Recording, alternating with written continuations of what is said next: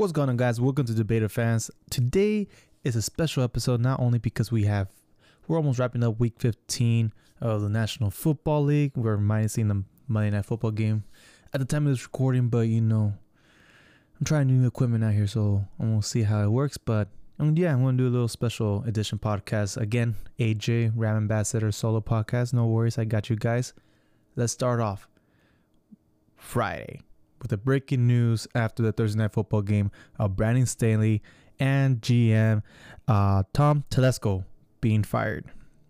So, Brandon Staley, Stephen A. especially was basically leading the charge of Brandon Staley being fired at the beginning of the season after blowing a 27-0 lead against the Jacksonville Jaguars last year.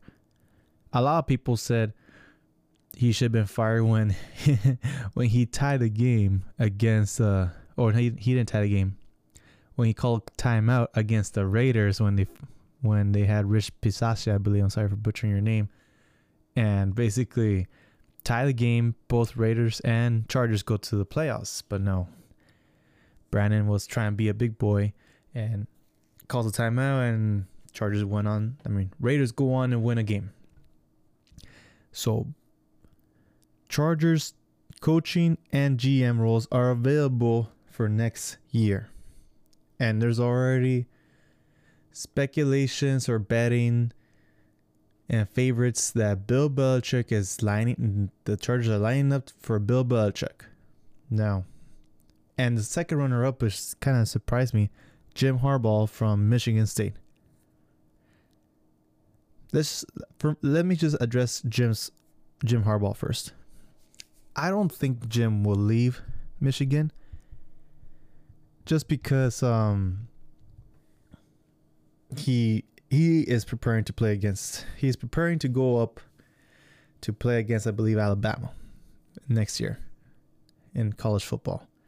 He is a very close oriented family. He likes to be close with his family. That's why I believe he chose Michigan, because I think they're from the northeast area with all his family and brothers and father up there in that area. So I do believe he's close to family. So I don't think he wants to come back, especially being a top dog in college football, especially with this new era of NIL and the amount of money going into college football and the amount of push for players to get paid.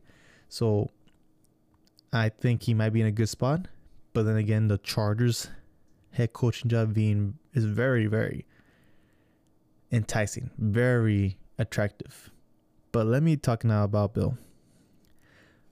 People said if Bill Belichick was to stay in New England, and allegedly the rumors was that the Patriots have decided to move on from Bill after the Colts game in Germany, that they said, no, we're moving on. This guy's not it. Especially with Mac Jones and all this stuff. A lot of people said that Bill can possibly stay in New England if he's willing to let go of the GM role. If he's willing to be just a coach. I believe I talked with with the other ambassadors in this podcast, but to let go a portion of that control. And I like to use that word control because you don't have to communicate with someone else. You don't have to tell someone else what you're thinking. Borderline, you don't have a boss. Because sometimes, not always, but most of the times, GMs are the boss. GMs will fire head coaches. Head coaches rarely fire GMs. It happens. I think Mike Vrabel didn't fire the head coach, the GM, I believe. I'm sorry. But the GM was let go after the Eagles beat the poo-poo out of the Titans for letting go A.J. Brown. But it has happened. But it's very rare.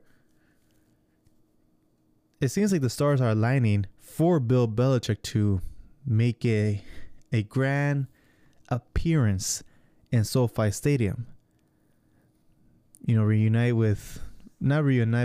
say hello to buddy old pal Sean McVay after Bill beat the Rams in that Super Bowl. So if the Chargers say, hey, Bill, you want to come over here to the Chargers? We'll give you the GM and head coaching role. I don't see how Bill can say no to that. I think at time in New England, it's time to a fresh start. Clearly, Mac Jones is not the answer. Zappy's not the answer. Nothing's the answer right now. So I think they're going to do a complete reboot. Now, with that being said, I believe there's a trend going on where young quarterbacks do very good with young head coaches, new head coaches. Look at Tua and McDaniels over there. Oh, not McDaniels. Josh. Mike. Oh my God, I'm blanking down on Tua's head coach. I'm so sorry. I'm so sorry. Give me one moment. Technical difficulties. Mike McDaniel. Josh McDaniels. Not Josh. Mike McDaniel. Tua and Mike McDaniels. Right now they're smoking. They beat the poo-poo out of the Jets today. The Dolphins move up to 10-4. Right? CJ Stroud and their new first-time head coach are outstanding. Just because CJ got hurt with concussion and he's been out the last 2 weeks, but there was even but there was strong noise that CJ Stroud deserved to be in the MVP conversation. He was putting amazing numbers. He was going toe to toe against the top teams and beating them. So I think there is this strong trend. Young head coaches paired up with young quarterbacks, they do wonders. Now, could that be because head coach doesn't really know what the head coach doesn't have the experience, so they're kind of like trial and error, and like, hey, we have nothing to lose, let's go for it, and they're winning a lot? Or is it because since they're relatively younger, they can relate to them more with this new generation? Because I'm 28 and I see these young kids in the NFL, because they're a lot of them are be like, 22-year-old, 23-year-old, 24-year-old. I'm like, damn, I'm old. Me and Dak are about the same age, and right? Matthew Stafford saying that these kids just go straight to their phones. So a young head coach could be promising. I know there's a lot of big names. I think there's one in the Patriots. I think there's one in, I thought it was Panthers before it all went to shit. But pairing up Bill Belichick, arguably the greatest coach in the National Football League, pairing Bill Belichick with Justin Herbert, is that a good thing or a bad thing? I mean, Bill has seen it all. Bill has seen it all, done it all, right? And Justin Herbert is a freak of a talent. Physically, intellectually, he's quiet. He doesn't like the spotlight. He doesn't like to go out and show blow. He even dodges his social media team as much as he can. So it could work, but are the Chargers going to offer him the GM and head coaching role? How will Bill react? Assuming that Bill goes to the Chargers, how will Bill feel bringing in a new GM? Or will the Chargers say, "Hey, Bill, select your GM"? Now that could be something, right? Not necessarily a boss, but like a tag team partner. Like, hey, we gotta make this run, right? So that's that aspect of Bill Belichick. He's seen it all, done it all. He's playing chess when everyone else is playing checkers. But is there too big of an age gap? Is there too big of a difference between Justin Herbert and Bill? Are the Chargers and Justin Herbert, are they ready to embrace the quote unquote Patriot way? Even though Tom was the Patriots way and Bill was the way. Are they ready to embrace this new culture?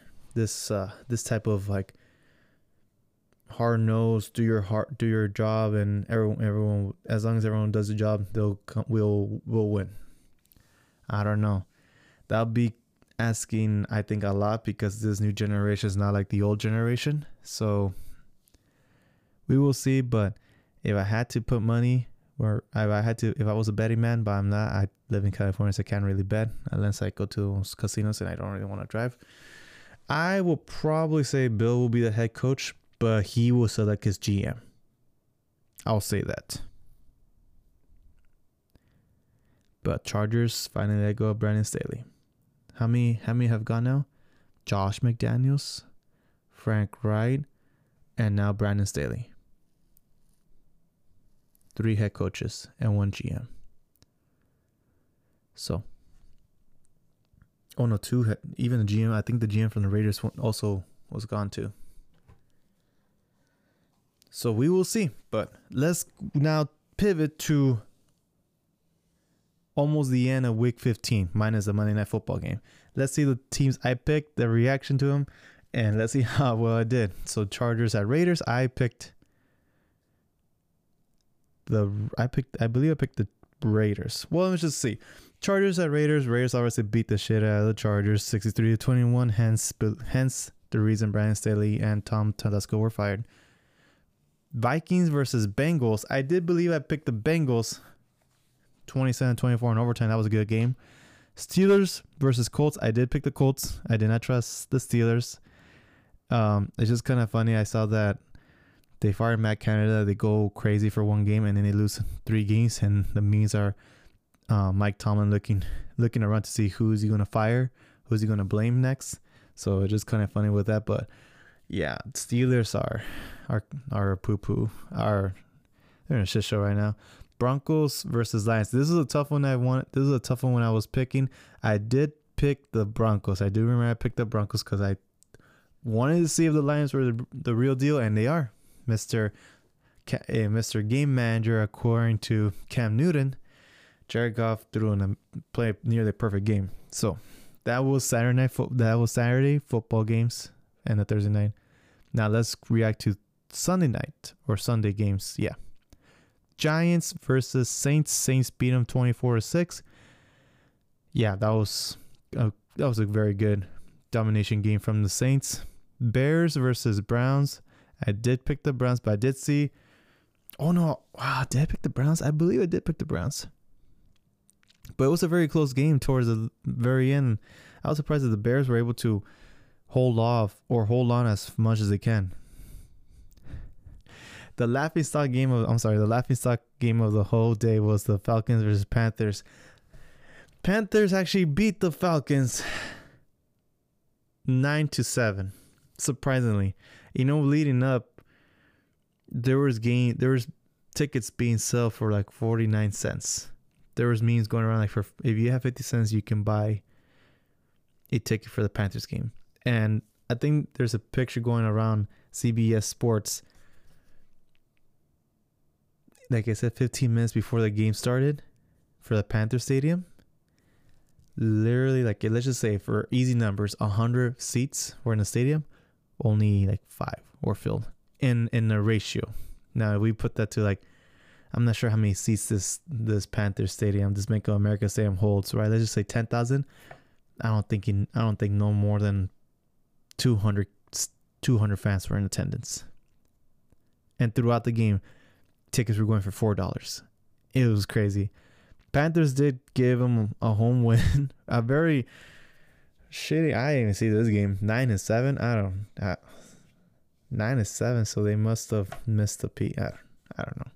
I don't really want to get into it. This one surprised me. Buccaneers versus Packers. I did pick the Packers. Buccaneers absolutely demolished the Packers 34-20. Let's see the player stats. Baker Mayfield 22 for 28, 381, 4 touchdowns. Packers, Jordan Love, 29 for 39, 284, 2 touchdowns. Now, could that be garbage time? But see, this is what pisses me off about the Packers right now. The Packers beat the Lions. The Packers beat the Rams. And now everyone's like, oh, maybe Jordan Love is a guy. Oh, maybe LaFleur is a head coach. And then they go off and lose to the Buccaneers. Maybe I'm not giving enough respect to the Buccaneers because of the NFC South division so out of whack, especially with the Falcons and Panthers being the two teams that they are. But nevertheless, this did help the Rams, my Rams, be in a wild card spot because they did lose to the Buccaneers. So, but I don't understand what's going on with the Packers. I really don't understand what's going on with the Packers. I thought it was something more stable in my opinion, but no. Jets versus Dolphins. Dolphins absolutely uppercut and knocked the fuck out. I'm sorry for the curse word. Knock out the New York Jets. I even believe Zach Wilson. Yeah, I think Zach Wilson got benched. 11 attempts. 4 out of 11 for 26 yards. And then they put in Trevor Siemian, which is basically another shit show. 14 to 26, 110, 2 interceptions. And I believe the Dolphins defense was just completely all over the quarterback. So no surprise there. Tua threw 21 for 24, 224 yards, 1 touchdown. Mike White, 2 for 2, 4 yards. And then with all this, talk about Aaron Rodgers returning and doing interceptions and all this stuff, one-leg interception, throwing the ball out, and people calling it fake Achilles tear. At this point, I'm kind of done talking about the Jets. The only thing that impresses me more about the Jets is that they're somehow still relevant in today's sports media talks, because just because Aaron's there, but other than that, just let it be. Jets suck badly. That's not even disrespect. Chiefs versus Patriots, 27-17. Travis Kelce did get hurt towards the end. A dominant victory after both of them getting fined for Andy Reid and Patrick Mahomes criticizing. I did not hear no criticizing the refs today that much, so that was good. Texans versus Titans, 19-16. Now, I did pick the Titans because CJ was out. And overtime. Okay, overtime. And there was a meme going around that Will Levis literally looked dead on the field. I'm not saying that Will died, but there's memes going around that Will literally looked dead after. I'm not sure if he hurt his shoulder, his leg, his knee or something, but the way he was just rolled over after someone rolled him over, his body was like, ah. So it was just kind of funny, but I'm surprised the Texans did take that one. 49ers beat the shit out of the Cardinals, 45-29. So nothing too impressive in my opinion, because everyone knows the 49ers are 49ers. Commanders took an L when they came to Rams' house, 28-20. This is the one I wanted to kind of talk about. In the fourth quarter, I believe it was 6 minutes. The score was 31-3. Cowboys versus Bills.